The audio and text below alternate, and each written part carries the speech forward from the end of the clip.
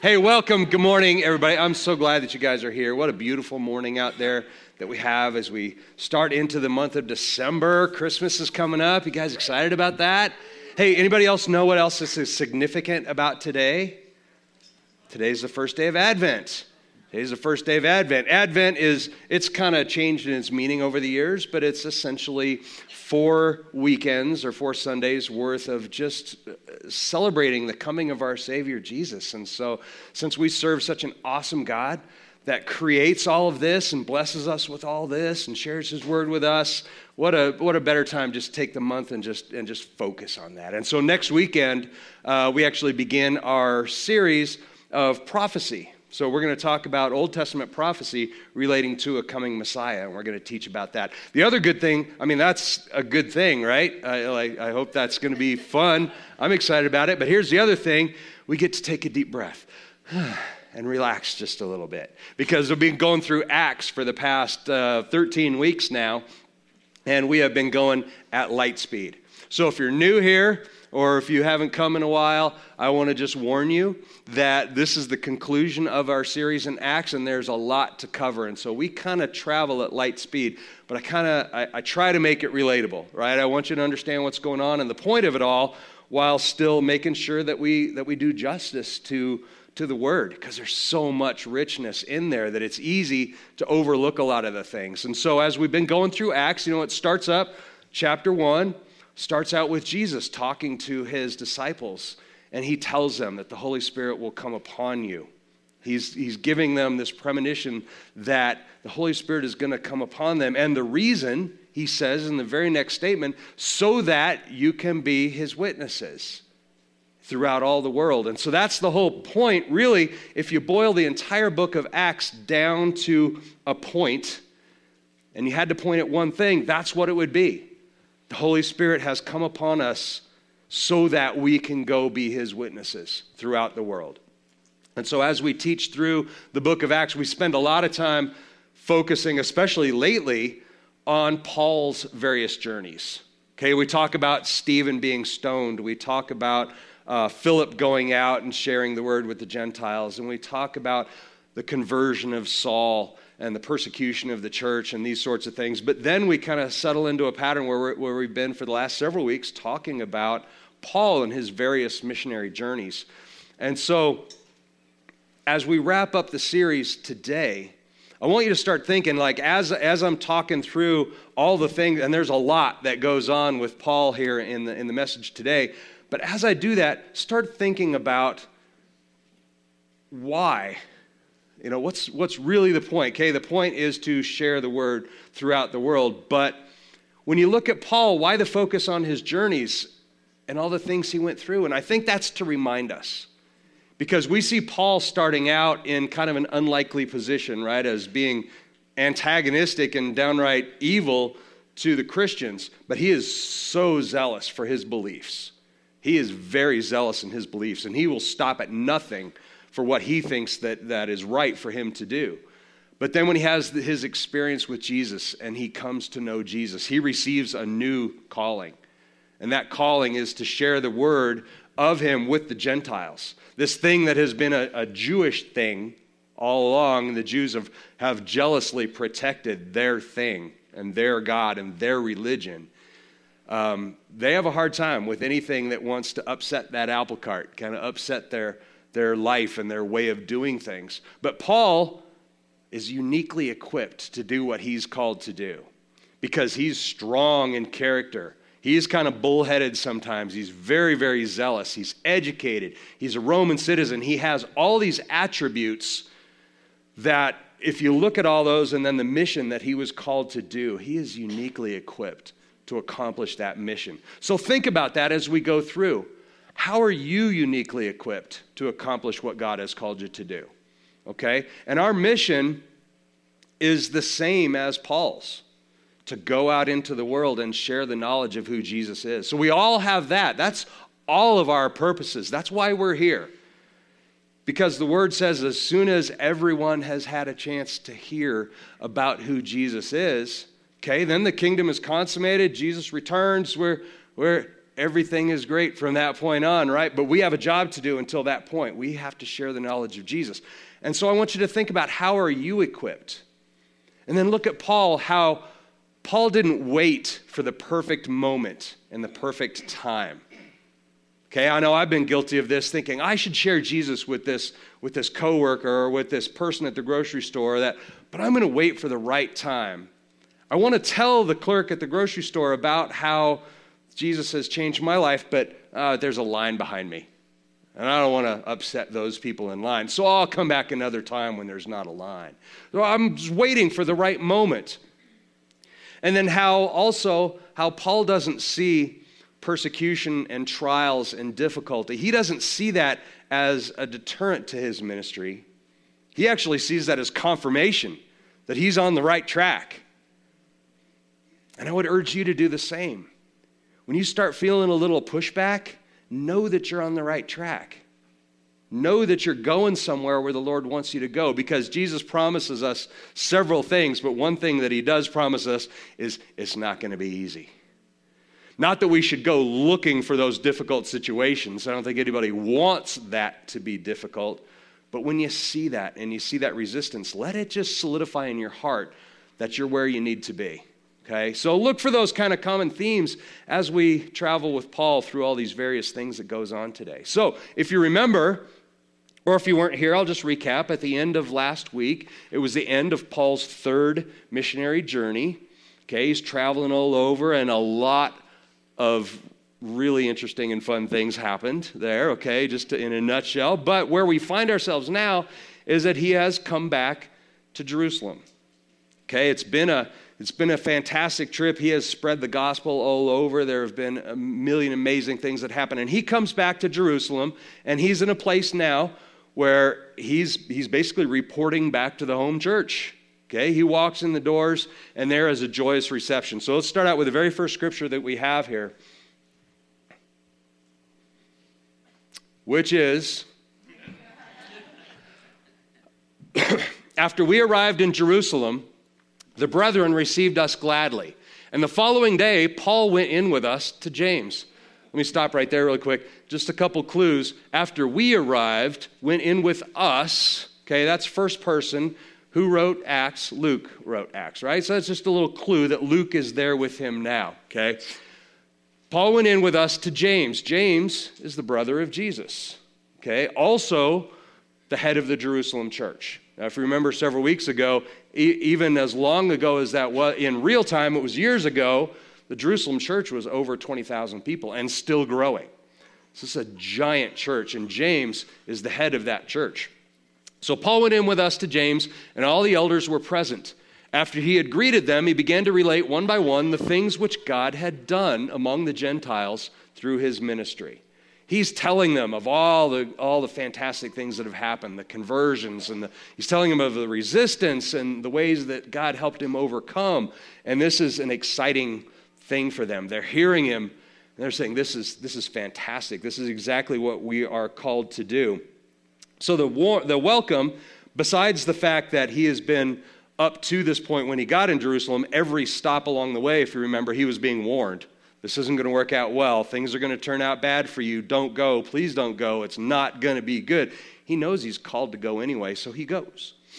And he arrives to this kind of a welcome. It's a warm welcome. It's not at all what he had expected maybe. Walking into town, he expected to be arrested at the gates. I don't know. But he didn't think it was going to be this good. So that's where we are, okay? So the problem, though, is James, being Jesus' brother and being the head of this Jerusalem church, he's got a lot of factors to consider. Okay, it's one thing just to say, that's wonderful. We know you were called to share the gospel with the Gentiles, and some of the Jews were having a problem with it, but he could have said, but hey, that's on them. Okay, our mission is to share the gospel, and let's just do it. But like any good pastor or leader of a church, he has to balance where everybody is. Everybody in his congregation. He doesn't want to aggravate or alienate half of his congregation by just ignoring their feelings and where they are. And James is in this exact place. And he says this, I'll read it to you. This is Acts 21, 20 to 22. There are several scriptures I'm just going to read to you today for the interest of time. But Acts 20, 21 to 22. And when they heard it, this is Paul relaying what's going on, they began glorifying God. Okay, so they're thrilled. And they said to him, "You see, brother, how many thousands there are among the Jews of those who have believed, and they're zealous for the law." Meaning, see our congregation? There are thousands of Jews who are zealous for the law still, but they've come to know Jesus as the Messiah. They're here. And they've all been told about you, that you're teaching all the Jews who are among the Gentiles to forsake Moses, telling them not to circumcise their children, nor to walk according to the customs. What then is to be done? They will certainly hear that you have come. So James is saying, if you walk out into those people, there's a significant chunk of them that are going to have a problem with you. And that might derail their growth. It might start causing a problem in my church. And we can't have division. First and foremost, we can't have division within the church. So what do? This is exactly where he is. Now, he's not saying, Paul, you've been doing something wrong. Okay? What he's been teaching about circumcision and the law and these things is exactly what they had agreed upon as a church weeks, months, years before. Okay? They had agreed at the Jerusalem Council they were going to teach these things, and that's what Paul's been doing. So he's not being chastised for doing something wrong. They're simply recognizing that this could be a problem. Okay? So they come up with an idea. James does. What he decides is that it would be good for Paul to publicly engage in some Jewish tradition, some Jewish culture. And he sees a perfect opportunity for this coming up.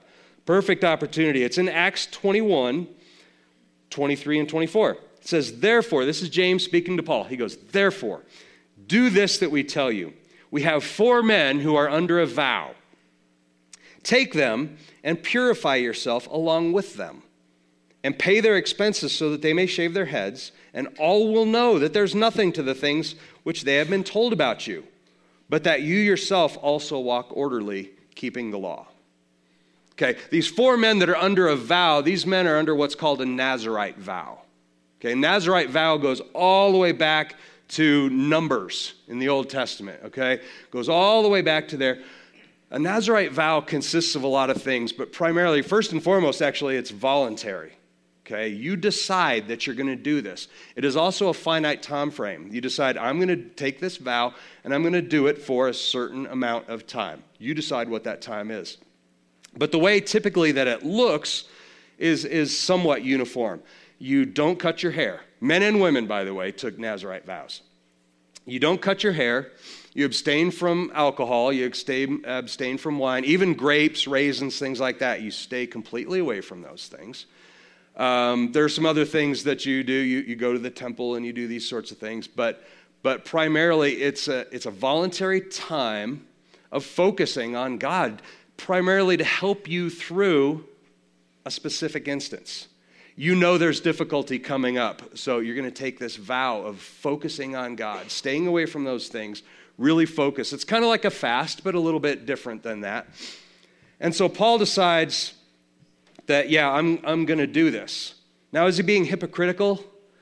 Because he's been preaching against all just that religion and all those things. Is he being hypocritical by saying, okay, this is a good idea. I'll make a show of taking this vow along with these 4 men.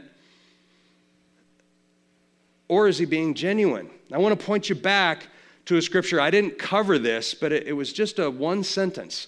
Back in Acts 18, I believe it is, Paul is traveling through on one of his journeys. He's traveling through the area around Ephesus and Asia Minor. And there's just one little line that says, and Paul stopped to cut his hair, for he had taken a vow. Okay, it's just a little reference. They didn't make a big deal about it because it wasn't something to be proud of and to show off. I'm doing this. It's something that was very private that you did. And that's what Paul was doing. So Paul was still adhering to those Jewish customs and adhering to those things. So to do it publicly now, the timing may be a little bit calculated, but it wasn't a hypocritical thing that he was doing because he had been doing these sorts of things all along. But James says, if you do this, they'll see you partaking in this. So he does this. These 4 gentlemen and Paul, they decide to do it. And Paul just jumps in with them. Now, this vow typically, in this case, this period was about 7 days where there was a purification period.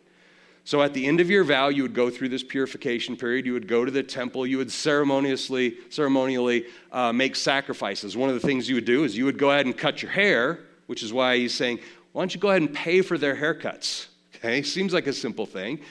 Pay for their haircuts. You take the hair and you burn it ceremoniously. Okay, that is part of this ritual. So he's saying, go ahead and do this. People will see you doing this, and they'll accept that you're not out to just abolish all Jewish culture and custom, okay? They'll see that, and it's working. Okay, Paul's going through the steps. He's on one of the very last days of the purification process. He's actually in the temple. And then, like always happens with Paul, something happens to blow it up for him, right? Always happens. What happens is in the next scripture. I think I've got it right here. Acts 21:27. I've got it on the screen. When the 7 days were almost over, the Jews from Asia, upon seeing him in the temple, began to stir up the crowd and laid hands on him. They began to stir up the crowd. The Jews from Asia are actually Jews from Ephesus. Okay, they're Jews from Ephesus who came down to Jerusalem. Remember at the end of the last journey, Paul was trying to hurry back to Jerusalem so that he could be there for the feast, for the festival celebration. Okay, and these Jews are no different. They come from all over the place into Jerusalem. So Jerusalem is all kinds of people are coming in at this time.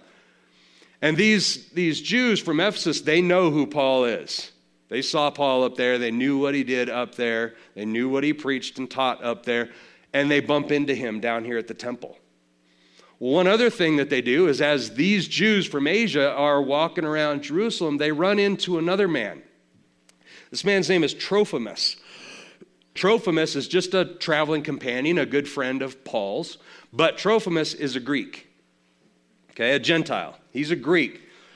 And so he was traveling them through, and they see Trophimus there, and they see Paul hanging out with Trophimus. They see Paul in the temple, and in their minds, they put 2 and 2 together and accuse Paul of bringing Trophimus into the temple.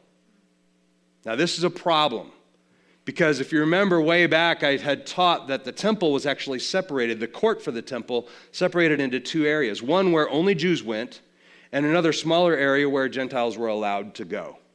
Okay, but they saw Paul in the Jewish side and they made the assumption, falsely, that Trophimus had been in there with him. This is important to know, because they immediately begin to throw a fit. In fact, what they do is they literally grab Paul and drag him out of the temple into the streets. They want to kill him. That's their goal.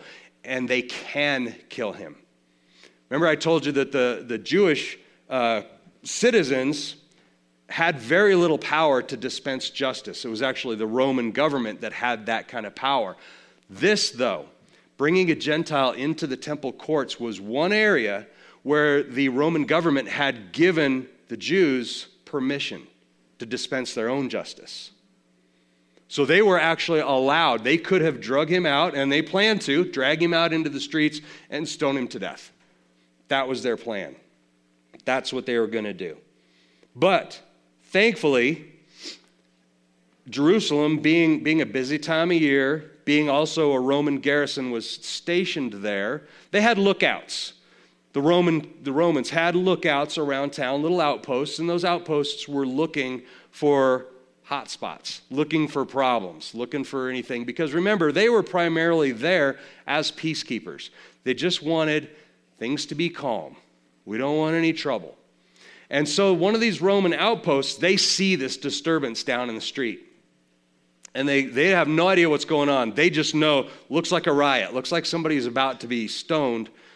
So they hurry down there. We need to go down and find out what's going on, either to stop it or to let them go if they're in the right. So this garrison, they run down there, and the commander runs down there too. As soon as they arrive, the Jews see these Roman soldiers coming down, and the commander of the Roman soldiers, and they stop. They stop beating Paul. They back up. The commander walks up, and he says, okay, tell me what's going on. I need to know what's going on. Probably not that calmly, but he asks him what's going on. Acts 21:34 says this, but among the crowd, some were shouting one thing and some the other. Remember that from another time where they're shouting, they don't even know, they're just all shouting. And when he could not find out the facts because of the uproar, he ordered him to be brought into the barracks. So in other words, he's asking the mob there, what's happening? What's going on here? They're yelling over each other, and they're yelling all kinds of different things. The commander says, I have no idea what's going on here. So I'm going to take Paul into protective custody, and I'm going to pull him into the barracks just to protect him while we figure out what's going on. That's important because had the Jews just been a little bit calmer or had a spokesman who could speak for them, and they said, we are stoning this man because he brought a Gentile into the temple courts. Okay, right or wrong, with that accusation, the commander would have said, okay, that's the one thing that you're allowed to dispense justice yourself. Had they done that in one accord, rather than just being an unruly mob, they could have had their way. But they didn't, and the commander sees that. So he pulls him into the garrison to protect him. Now they're walking all back. The mob is following the small guard detachment. They're following them back to the garrison. They get to the steps. They're about to go in. And Paul turns to the commander. And he actually speaks to him in Greek.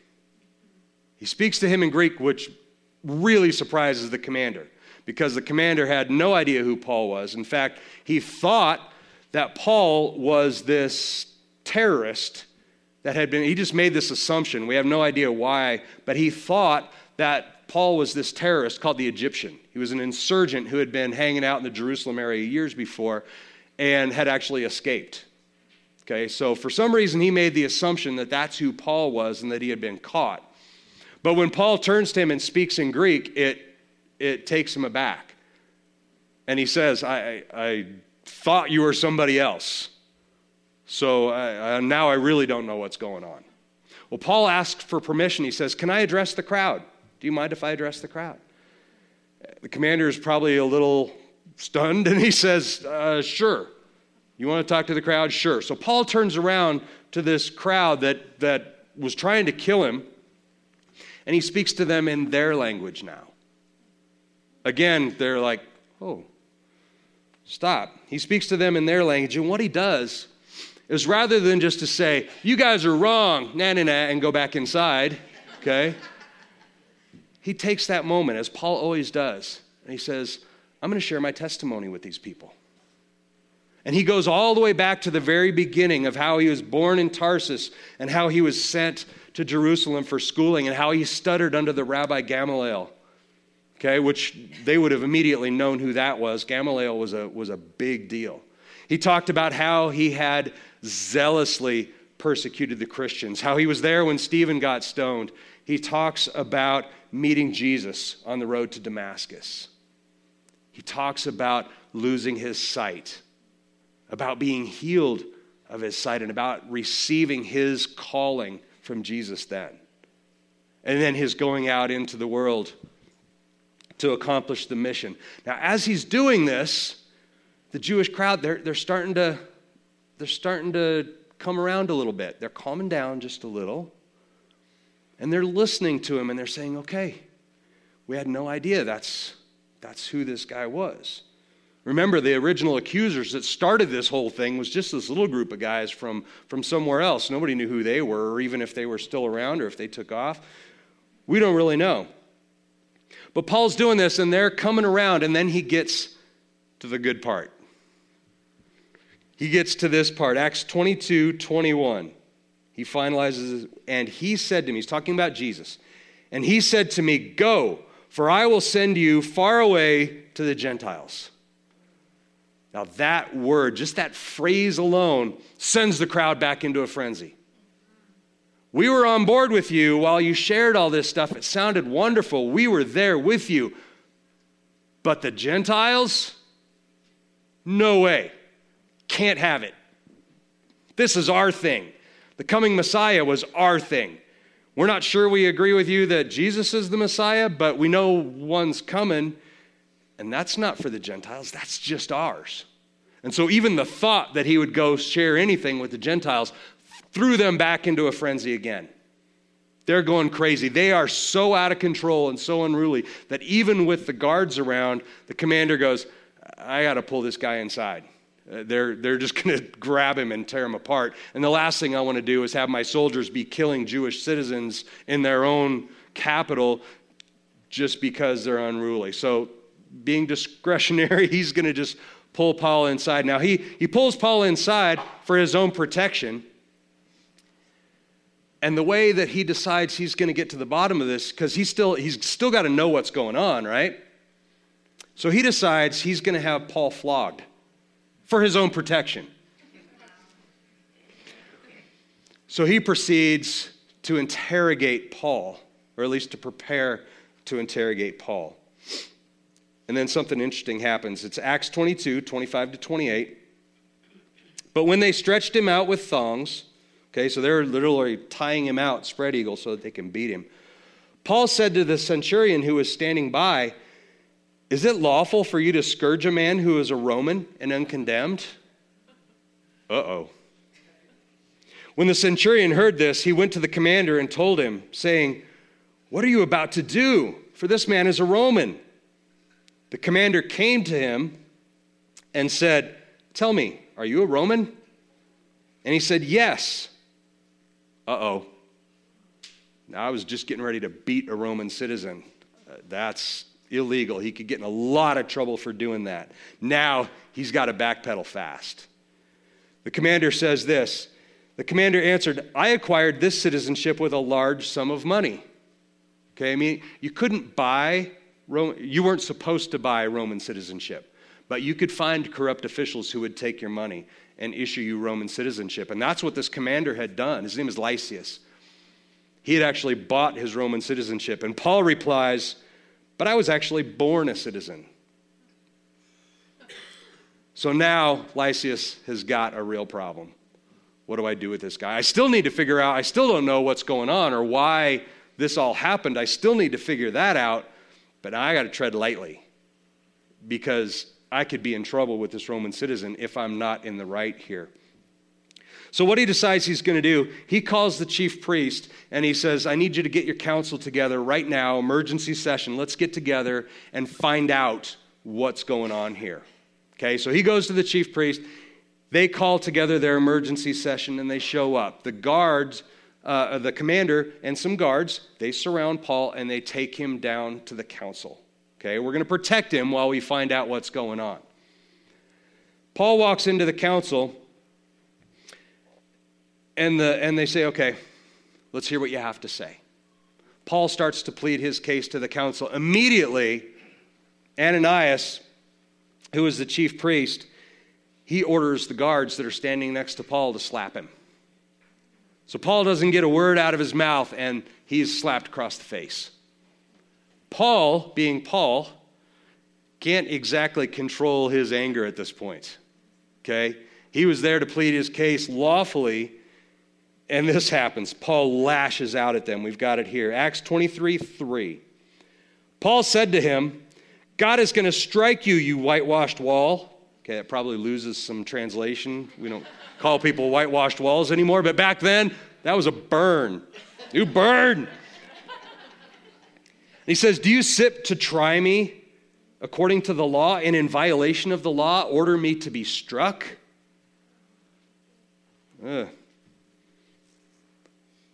So, one of the bystanders points out to Paul, he says, hey, you can't speak to the high priest like that.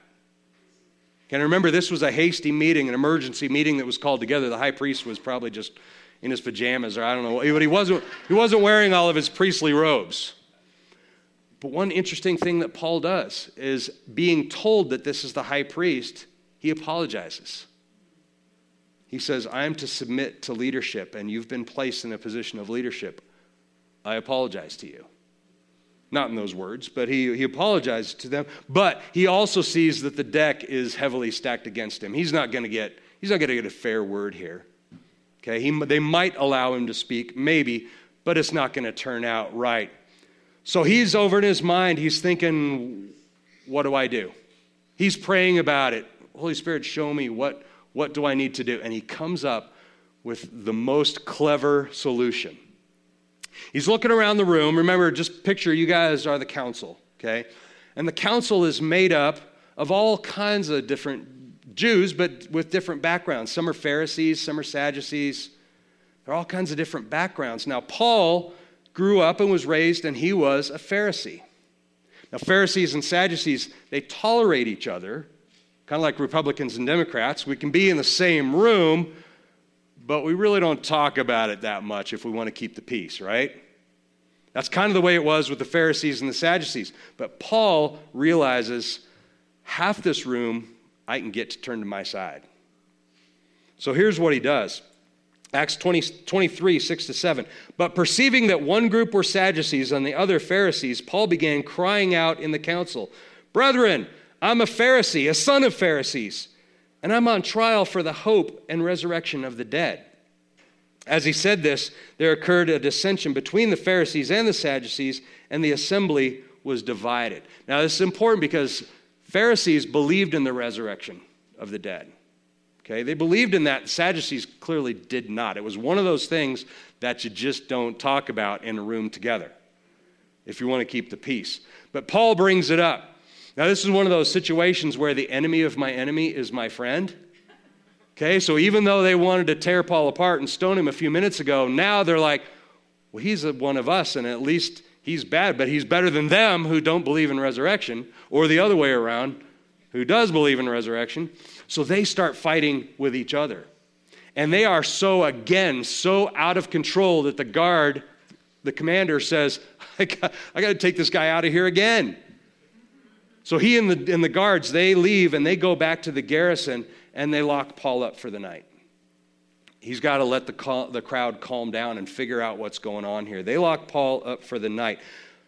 In the middle of the night, something interesting happens with Paul. Jesus visits him. Acts 23:11. But on the night immediately following, the Lord stood at his side and said, "Take courage, for as you have solemnly witnessed to my cause at Jerusalem, so you must witness at Rome also." Paul takes a few things from this. He does take courage from this because he knows my Lord and Savior has told me that I need to go to Rome. So therefore, all these things that are going on and anything that's going to happen on the way, I've been told I'm going to Rome. So he knows that's where he's going to end up. So he takes great courage from that because anything that comes his way is just incidental to what his mission is. He is now singularly focused on getting to Rome. So this is what's happened. Also in the middle of the night, while this is going on, the Jews get together and they are so tired of Paul and all his stuff. So they start plotting a way that they're going to lure Paul out of the garrison and they're going to kill him. The problem for them, good for Paul, Paul's nephew is there and he overhears this plot. Paul's nephew runs back to the garrison. He gets the commander and he says, "Look, the Jews are going to kill Paul as soon as you let him out of the garrison." So again, the commander, he probably doesn't care two bits about Paul, but he wants to keep the peace. And he knows this is going to be a problem. So he says, okay, I have to do something with this guy. He's trouble for everybody around. So the commander decides, here's what I'm going to do. I'm going to move Paul to Caesarea. I'm going to take him to the provincial capital, which is in Caesarea. He'll be safe there.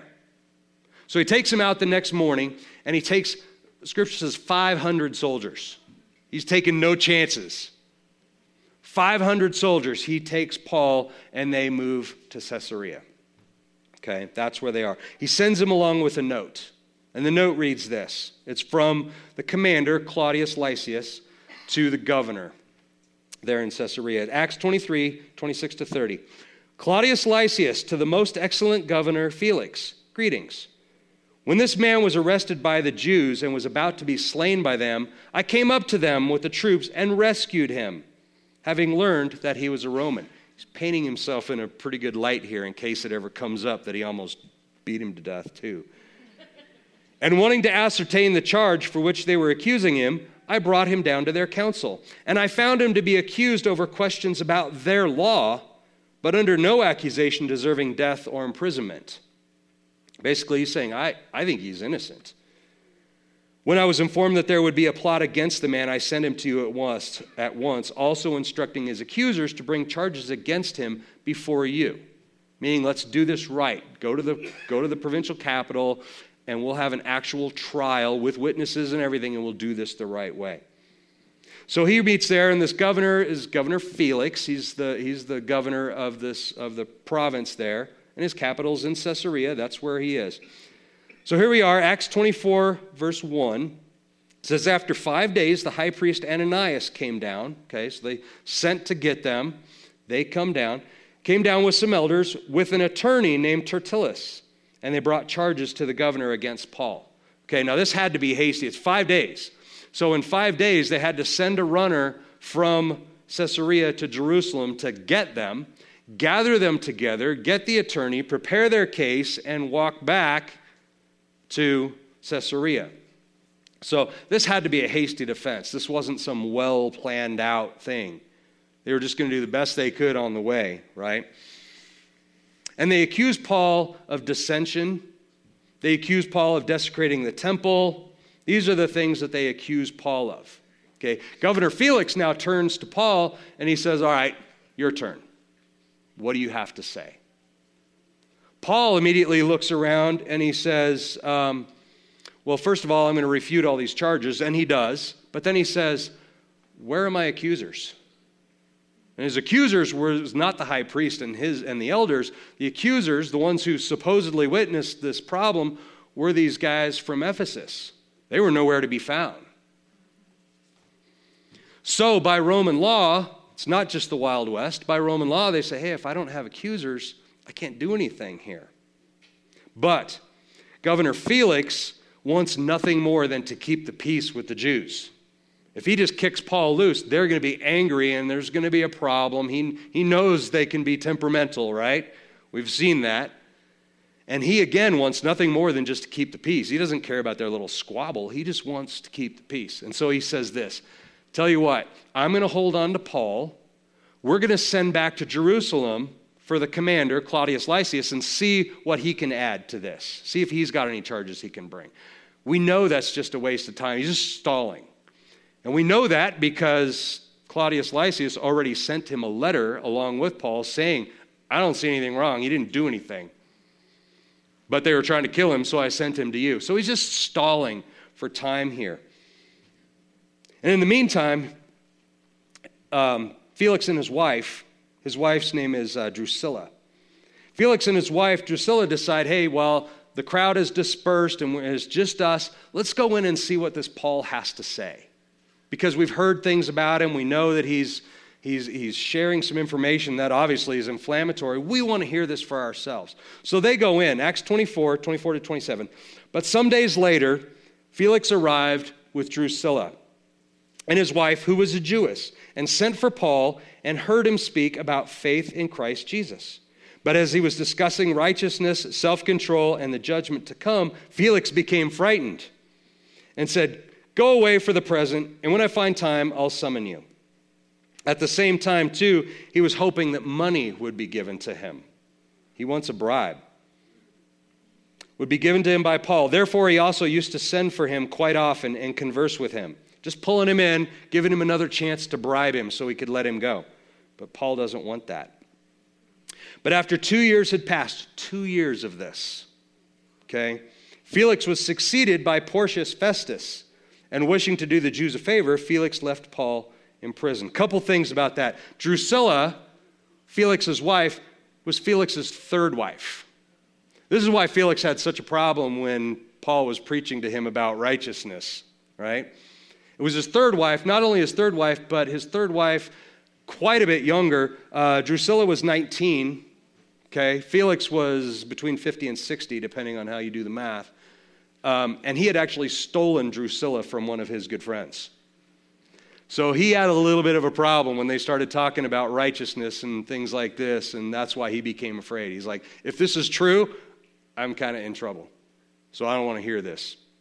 So that's where they are. Now, Felix's term as governor was just a 2-year term, okay, or slightly longer than that. But he was basically, his term was up, and so he moved on. A new governor comes in. New governor comes in. This new governor's name is Festus, Porcius Festus. They call him Festus. So he gets there, and the first thing he's got to do, he looks around in the jails and he says, hey, I've got a prisoner here. I don't even know what he's here for.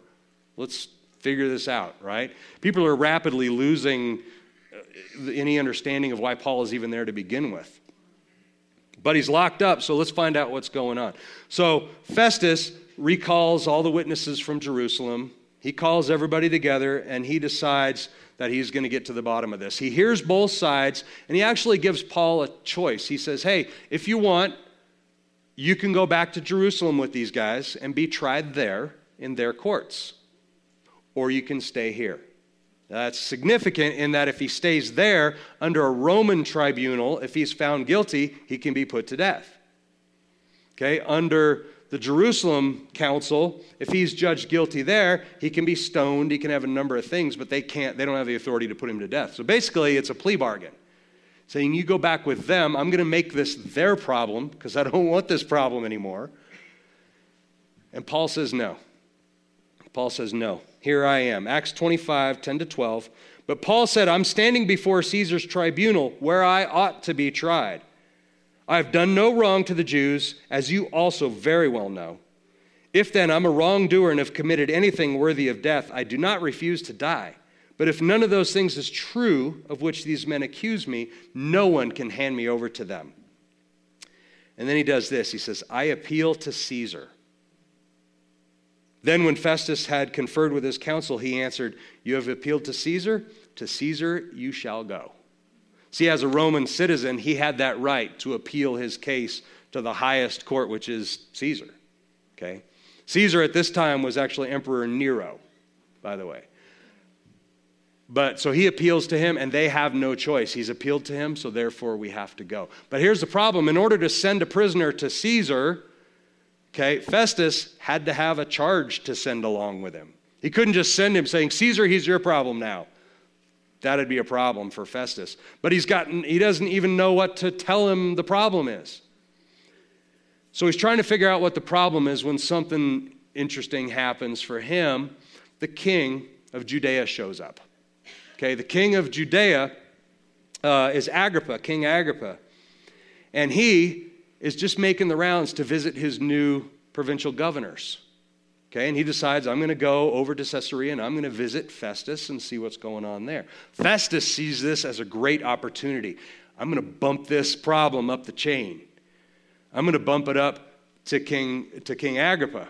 Get his rubber stamp on it. Now I can send it to Caesar and I don't have to worry about it. So he calls King Agrippa in, and King Agrippa wants to hear what's going on. Acts 25:13, now when several days had elapsed, King Agrippa and Bernice, that's his wife, arrived at Caesarea and paid their respects to Festus. Now, King Agrippa, side note, was a really interesting character. Okay, King Agrippa had been appointed by Caesar as king of Judea. Okay, he had been appointed. Now, he'd been appointed there because he was an embarrassment to the government in Rome. They didn't want him around, so basically they stuck him. This is how highly the Roman government thought of the Jews. We're going to take this guy who's an embarrassment. He's a mess up, and we're going to hide him by making him king of Judea. So they placed him over there. Here's why he was an embarrassment, because the previous Caesar was an interesting character named Caligula. Caligula was a really good friends with Agrippa. They were good friends. Okay? And then Caligula ends up out of office. Nero comes in, and we have this open verbal supporter friend of the previous emperor here. We got to get rid of him. Another reason he was embarrassing is Bernice. Bernice was his wife, Agrippa's wife. Bernice was also Agrippa's sister. Very, very embarrassing for Rome. So they tuck him away over there in Judea where supposedly he's not going to be any problem. That's where we are. So Festus calls Agrippa in and he wants to get this other opinion. And so here where we are, Acts 25:23, we have it up here. So on the next day when Agrippa came together with Bernice amid great pomp, okay, remember he's a mess up, but he knows how to put on a parade and look like he's a big deal. So he shows up with his wife's sister and entered the auditorium accompanied by the commanders and the prominent men of the city. At the command of Festus, Paul was brought in. Agrippa then turns to Paul and he says, okay, what do you have to say for yourself? What's going on? What's your case? Paul, rather than just to plead his basic case and hope for clemency and he can get released and be done. Remember, this thing is simmering down. Nobody even knows why he's there anymore. Paul decides, I'm going to preach Jesus to this man. Paul preaches Jesus to Agrippa, to Bernice, and they don't want to hear it. Okay, they're not opposed to him. In fact, they come together and say, this man has done nothing wrong. We should actually release him, but now we can't because he's appealed to Caesar, and by our own law, he's got to go to Caesar. But I don't see anything he's done wrong. Now, they don't convert. I'd love to say Agrippa and Bernice, they repent and they convert to Christianity, and they don't, but they do send Paul on to Rome. That's where Paul's got to be. That's where he's headed. So they put him on a ship. The ship, is an ocean traveler. It's not a coastal trawler. It's a big ship. There's almost 300 crew and passengers on this ship. It's a sailboat. And they head out. The only reason they head out now is because the king told them to go now. Normally they wouldn't go because it's in the fall now. Okay, it's after the festival and everything. It's late in the fall. And travel by ship is really bad that time of year. Storms, unfavorable headwinds. It's a sailboat. They can't just motor on in headwinds. If there's a headwind, it's going to double, triple their length of their sail. It's a bad time to go out on a voyage. But they go anyway because the king said to go. So this is where they are. As they go out, they encounter headwinds, rough seas. The ship is being, the rigging is being torn apart. They're throwing over ballast. They're just trying to stay afloat and survive at this point because it is bad. Headwinds, every time they try to find shelter in an island, the wind changes and they find out that they're getting battered again. Crewmen can't eat. It goes on for 2 weeks, it says, where it's so bad they can't even eat. So imagine trying to battle your ship through waves and you can't even eat for 2 weeks. Okay, it's bad for them. And they start becoming discouraged. They decide what we're going to try and do is we're going to try and make Crete.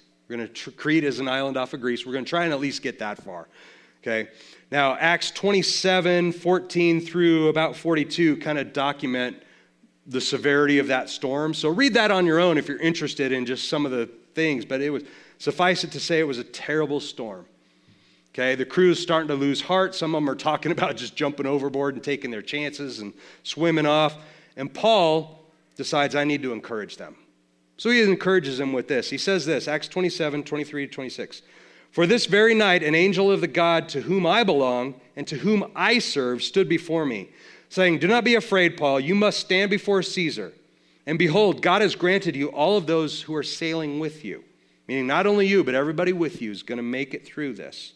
Therefore, keep up your courage, men, for I believe God that it will turn out exactly as I've been told. But we must run aground on a certain island. Just gives them that little prophetic vision right there. So we'll get 2 more weeks of these storms, these terrible storms. They run aground on a reef. They have no idea where they are. They don't know if they're going the right direction or anything, but they run aground on a reef. This storm is still so bad that the waves are smashing into the back of the ship and the ship starts to be torn apart. Ship is literally disintegrating in front of their eyes. They don't know if land is 100 yards off or if the land is 100 miles off. They don't know. But they know they can't stay there anymore because the ship's getting torn apart. So the first thing that happens is the soldiers start rounding up the prisoners. They're going to kill them. Because, remember, the penalty, if you're a Roman guard and your prisoner escapes, the penalty is you are killed.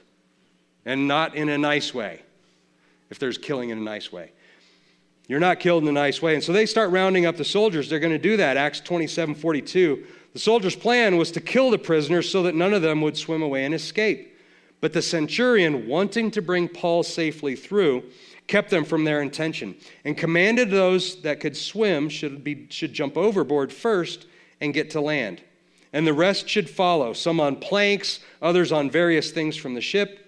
So it happened that they were all brought safely to land. Okay, the land that they made was actually the island of Malta, which is about 60 miles from Italy. So close, and yet so far at this time of year. They go on shore, they make it to shore, and they come across some natives. of that area, friendly natives. Okay, they're very friendly. They're giving them shelter and warmth and food and comfort. They're giving them everything they need to survive. These are friendly natives. And one day they're gathering firewood to start a fire. And something extreme, this is all interesting, but here's something more interesting that happens. Acts 28, 3-6. But when Paul had gathered a bundle of sticks and laid them on the fire, a viper came out because of the heat and fastened itself on Paul's hand. When the natives saw the creature hanging from his hand, they began saying to one another, "Undoubtedly, this man is a murderer. And though he's been saved from the sea, justice has not allowed him to live." They thought this was a divine sign that he was guilty. However, he shook the creature off into the fire and suffered no harm. But they were expecting that he was about to swell up or suddenly fall down dead. But after they had waited a long time and had seen nothing unusual happen to him, they changed their minds and began to say that he was a god. They start treating him as a god. In fact, they start bringing him, they bring him to a person to heal. This man was bedridden with dysentery. Paul lays hands and heals him. Then they start from all over the island bringing him their sick, and Paul is healing their sick back and forth. And so for 3 months this goes on. Okay, 3 months until the weather changes, times change, and now they can think about sailing on and continuing their journey. Okay, so this is where they are. They get together, they get a ship, an Alexandrian ship that's passing through, and they jump this ship and they head back to Italy. Now remember, at this point again, after all this has gone on, everybody has completely lost track of what Paul's even there for, other than the fact that he's a prisoner by label, but he's been allowed to roam free. So they send him to Rome and they place him under house arrest with just one guard. Just one guard, and this guard kind of follows him around. He can leave. He can't leave the city of Rome, but he can go anywhere he wants. He can travel around. He's got to go back to home at night. He's got one guard traveling around with him while they wait for an audience with Caesar, which could take, whenever Caesar feels like it, that's when that happens. So they have no idea how long this is going to be. So meantime, Paul decides, okay, I'm going to call together all the Jewish leaders and we're going to talk. So he calls together all the Jewish leaders of Rome. They get together in one room. He starts talking to them and they say, hey, we need to get everybody together. We need to get all the people together and have an audience with you so that we can hear you speak. So they set a date. They all come together in the square. It's a big, giant gathering. And they're receptive to Paul at this point.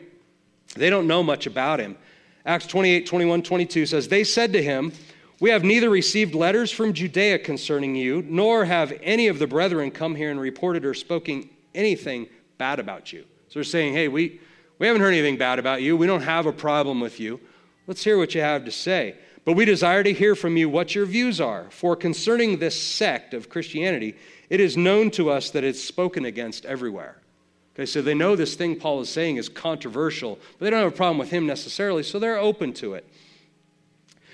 So Paul's preaching to them. He recounts his testimony, and he's sharing the good news of Jesus with them. Some are believing, and some are converting, and others are not. Okay, but Paul, for those who are not, and they start kind of infighting a little bit, and he allows them to go. Some of them are starting to leave, and they don't want to listen to him. But he leaves them with this final word. It's a little bit tough to read on the screen, but bear with me. Acts 28, 25 to 28. And when they did not agree with one another, they began leaving after Paul had spoken one parting word. This is the last thing Paul says as they're leaving. The Holy Spirit rightly spoke through Isaiah the prophet to your fathers, saying, go to this people and say, you will keep on hearing but will not understand, and you will keep on seeing but will not perceive. For the heart of this people has become dull, and with their ears they scarcely hear, and they have closed their eyes. Otherwise, they might see with their eyes and hear with their ears and understand with their heart and return, and I would heal them. Therefore, let it be known to you that this salvation of God has been sent to the Gentiles. They will also listen. When we had spoken these words, the Jews departed, having a great dispute among themselves. Okay, so they hear this, and this is God quoting from Isaiah. Okay, it's Isaiah 6, 9 to 10. And God is telling this to Isaiah, giving him his marching orders, basically. And he's saying, hey, many of these people are not going to hear you. They don't want to hear you. They're not going to hear you. But my mission for you is that you tell them anyway. And Isaiah accepts that mission gladly. And that's the same mission that Paul has. He knows that many are going to reject him, many are going to persecute him, but he knows that God has called him to share the good news of Jesus anyway, and so he's going to go and do it. And an interesting thing about that section in Isaiah, I think it's chapter 6, verse 9, it starts out with Isaiah saying this. Some of you have heard this part before. Then I heard the voice of the Lord saying, whom shall I send, and who will go for us? And I said to them, here I am. Send me. Okay, so he knows full well that many are going to reject him, that he's going to be persecuted, and he says, send me. I'm here. He is faithful to the calling of the Lord, and he's not expecting fruit, and frankly, he doesn't care about fruit really at this point. All he knows is that God has sent him, and he's going to answer that call, and he's going to fulfill his mission. So after Paul stays under house arrest for 2 whole years in Rome, everybody completely forgets about him, okay, including the witnesses who were supposed to come in. Luke doesn't document the ending of this, but we know he's never tried. Nothing ever happens. Ultimately, he's just released from Rome after 2 years. The witnesses don't show up. They've got nothing to charge him with, so they just let him go. We do know, since Jesus himself told him you were going to go see Caesar, that he did meet with him at some point, but we don't know. The outcome of that was probably just case dismissed. Okay, so that's where we are. This time in Rome, during this house arrest, Paul wrote the books of Ephesians, Philippians, Colossians, and Philemon. So in those 2 years, he was very productive, and he wrote those 4 their letters. Luke also obviously wrote Acts while he was there. Luke was waiting for Paul's trial, and he wrote Acts there. So a lot happened right there. But we do know in the very last part of the book of Acts, it says that Paul preached the kingdom of God and Jesus Christ unhindered. Okay, so he was allowed to roam free and to preach Jesus. So that's how the book ends. But let's go back to the very beginning. Why did this even happen, right? Why this particular segment? And I think we have to go back to the one section. Again, Acts 28, 25 to 28. I won't read the whole thing, but you can put it up on screen. It's where he's been given his marching orders. Okay, he's been told that these people, their hearts are going to be hardened to you. But I want you to go anyway. And Paul answers that call just as Isaiah did hundreds of years before. So why would Paul quote Isaiah to them in this instance? In order to do that, we need to go all the way back to the beginning of Acts. Acts chapter 1, verse 8, Jesus saying, but you will receive power when the Holy Spirit has come upon you, and you shall be my witnesses. Okay, that's the point of the entire book of Acts. So everything that happens to Paul, we have to filter through, that's the point, and how does this relate to the point? The way it relates to the point is because Paul struggled with things, yes, on an epic scale, right? But he struggled with things that we struggle with. The same questions, the same doubts, the same issues that we have when we consider sharing Jesus with somebody, Paul had those too. The difference is that Paul was unwavering. Paul knew his mission. He knew what he was being called to do, and he was unwavering. He was uniquely equipped in that he was zealous, and there was nothing that was going to deter him. Okay, but he struggled with the same kind of things. To be his witnesses, what stops us? When we know that that's our calling in Jesus, what stops us from being his witnesses? Is it that you feel unqualified?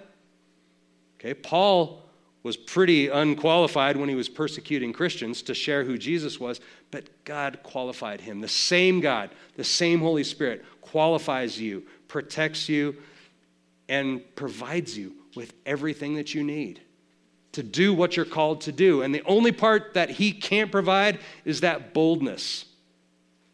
We provide that. We provide that boldness that says, I know what my mission is, and I will accomplish my mission, despite what comes my way. You know, sometimes you think you wouldn't know what to do. The Holy Spirit will lead you. Sometimes you think, I need to see fruit. I've tried this before, and I haven't seen any fruit, so I'm not going to try that again. Paul went back time and time again, nurturing and watering that fruit, caring for that, until finally it was mature and they believed. But Isaiah and Paul both knew that it would be rejected in many cases, but they still said, send me. So worship team, you guys can go ahead and start coming up. I want to ask you, Okay, first of all, Acts is just about a group, the whole book of Acts is about a group of ordinary men who were called into an extraordinary circumstance, but no different circumstance than we're called to today. They had different hurdles, but the same hurdles. Different circumstances, but again, the same. They knew what their calling was, and they pursued it.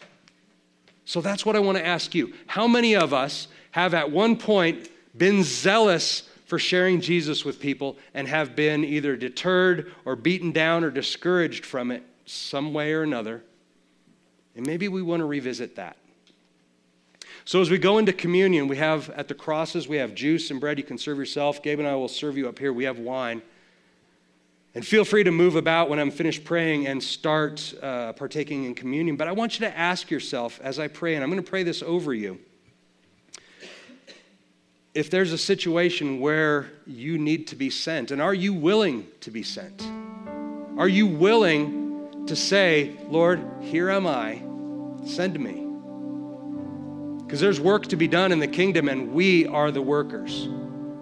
We are the ones who are to go out and share the knowledge of Jesus Christ. And so as I pray, here's what I want you to do. I want you to earnestly seek God's voice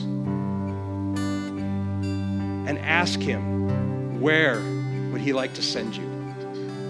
Where would he like to send you? I'm not talking about all over the world, although maybe that's your calling, but maybe it's next door. Maybe it's down the street. Maybe it's the person next to you. Who knows? But the Lord knows. So ask him. And then our part is to be willing to say, here am I, send me. I will be sent. I want to be sent. And so I'm going to ask you to be bold. And as I pray that part, I'm going to ask for a raise of hands. Who is willing to make that vow to God? That Nazarene vow saying, I will for this time and this place. I will vow right now, I want you to send me and I will go. So would you pray with me? Heavenly Father, we just thank you, Lord, for all that you do for us, for sending your Son to die on the cross for us, to cleanse us and make us whole again, and to give us the gift of the Holy Spirit by which we can accomplish the mission of making Christ known throughout the world. And so, Lord, we want to be your instruments. We want to be your ambassadors in the world. And Lord, we know that that's what we're here for. Lord, we know we have the same Holy Spirit, but Lord, sometimes it's hard. Sometimes we find ourselves worrying more about consequences than our mission. And so, Lord, we ask that you just focus us. Show us that place. Show us that mission, that person, that place that you need us to share the knowledge of who Jesus is. Show us that place. And Father, right now, we want to raise our hands in agreement that we vow that when you send us, we will go. So if you want to make that vow right now, we've got the prayer team in the back, and I will pray over you from up here. Just raise your hand. Make that vow. Lord, I will go. Here am I. Send me. So Heavenly Father, we just thank you for the faithfulness of your people, Lord, and I just pray that those who are making that commitment right now, hands raised or not, that, Lord, you would give them everything they need. You would give them the boldness. You would give them the assuredness. You would give them the knowledge that you are standing there with them and they are 100% in your will, because through that comes that boldness. There's no fear. There's no fear of rejection. There's no fear of judgment by man. But God, there is only you and the knowledge of your Son, Jesus. Lord, let us be your ambassadors to the nations. So, Father, we thank you, and I thank you for the faithfulness of these people. We pray protection over them. We pray that nothing would come against them as they go about and do your work, and we pray for great fruit. Whether we see it or not, Lord, we have an assurance that there will be fruit when we are faithful to what you call us to do. So, Father God, we thank you and we praise you. In Jesus' name, amen. Thank you, church.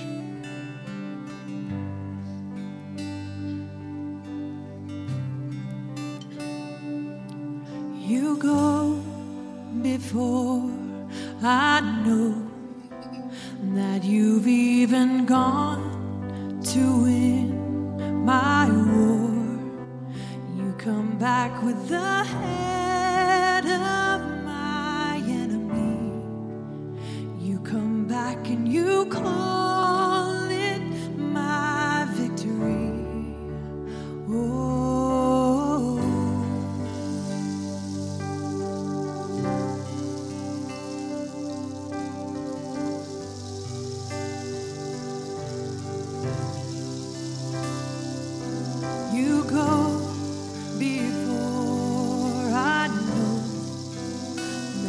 you've even gone to win my war.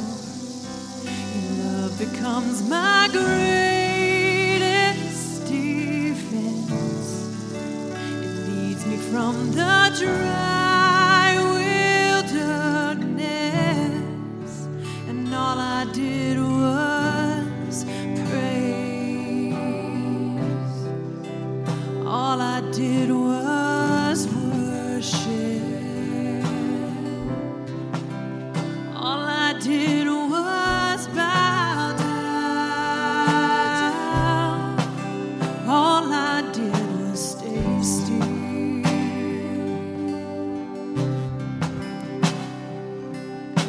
And hallelujah, you have saved me so much better your way.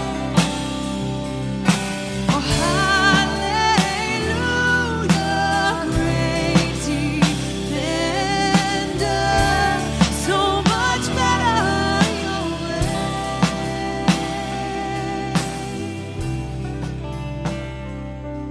You know before I do where my heart can see to find your truth. Your mercy is the shade I'm living in. You restore my faith and hope again, and all I did was praise. All I did was worship.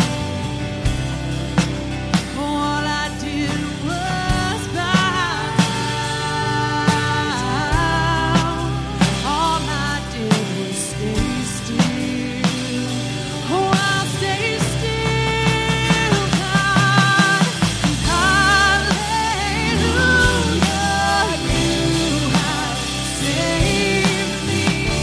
It's so much better your way.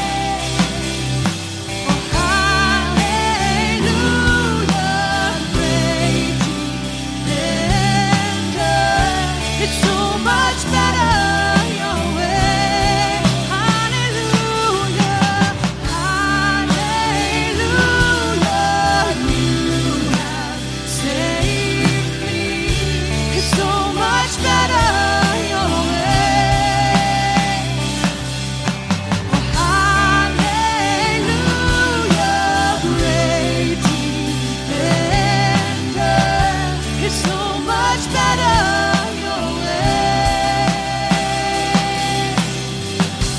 It's so much better your way.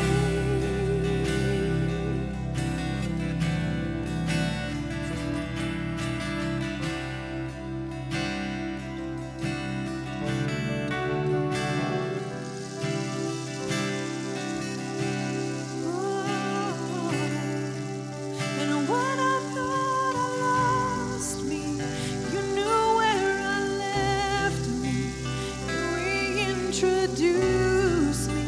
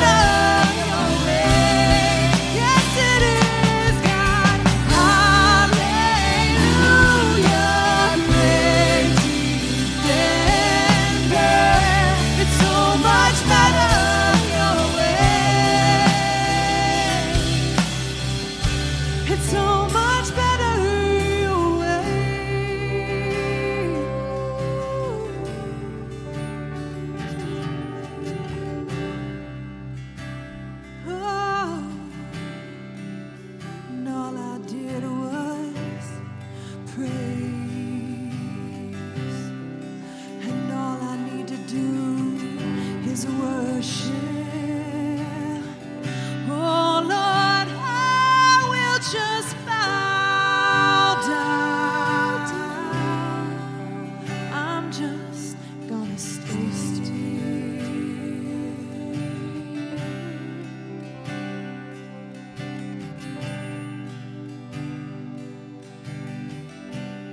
God, let us all just stay still in your presence right here and right now.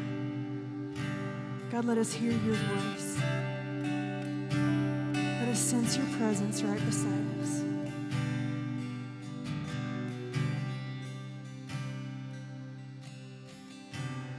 God, in your presence there is freedom. There's hope. There's peace. There's joy. We thank you for your presence in this place right here and right now.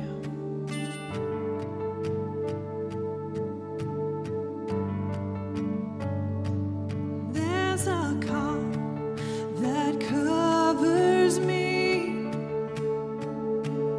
when I kneel down at your feet. It's a place of healing. It's a place where I find freedom.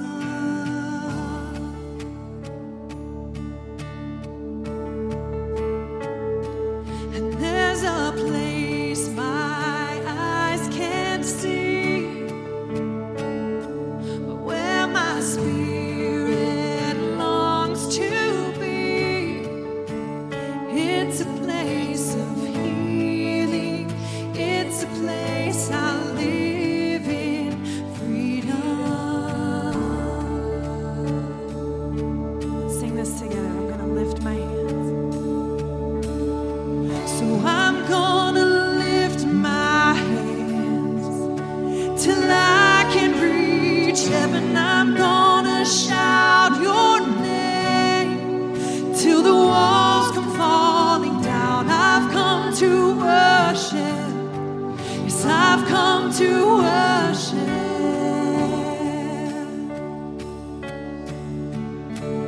There's a love, and there's a love that lives in me. For you, Lord, my Savior, King, who breaks the sin that's binding, leads me to a place of freedom.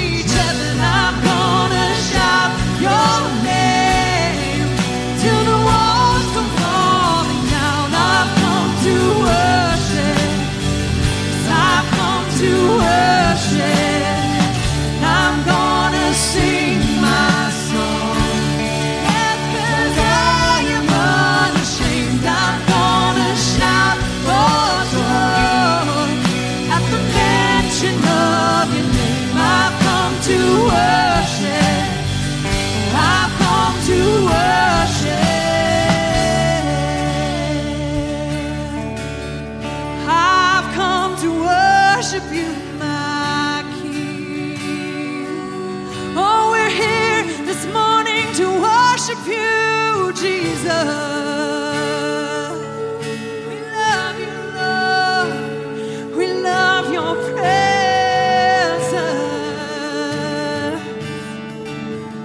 Lift your voices one more time. I'm gonna lift my hands till I can reach heaven. I'm gonna shout your name till the walls come falling down. I've come to worship. Oh, I've come to worship. And I'm gonna sing my song like I am unashamed. I'm gonna shout for joy at the mention of your name. I've come to worship. Yes, I've come to worship.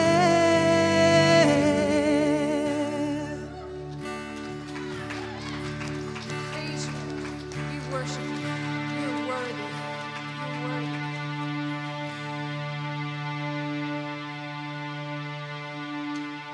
You were the Word at the beginning, one with God the Lord Most High.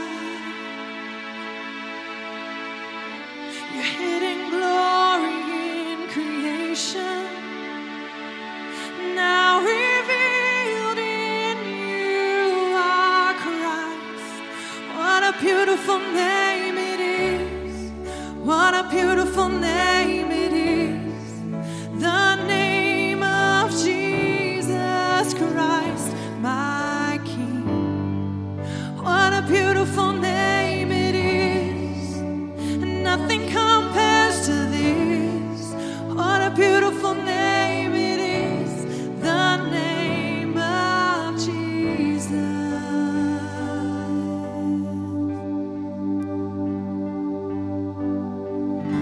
You